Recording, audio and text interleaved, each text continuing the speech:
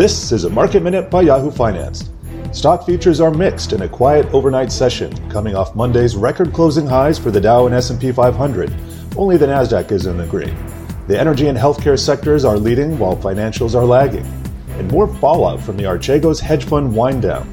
Credit Suisse is now taking a $4.7 billion charge and expects to report a pre-tax loss of nearly $1 billion for the first quarter. It's also suspending share buybacks and firing senior leadership. And the International Monetary Fund is raising its world GDP growth forecast for 2021 to 6%. That's up from 5.5% in January.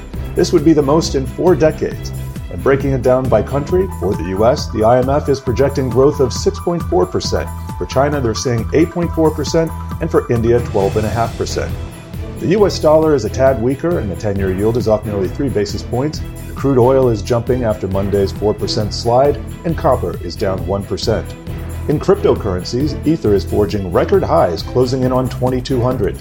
And the total crypto market cap just surpassed $2 trillion for the first time.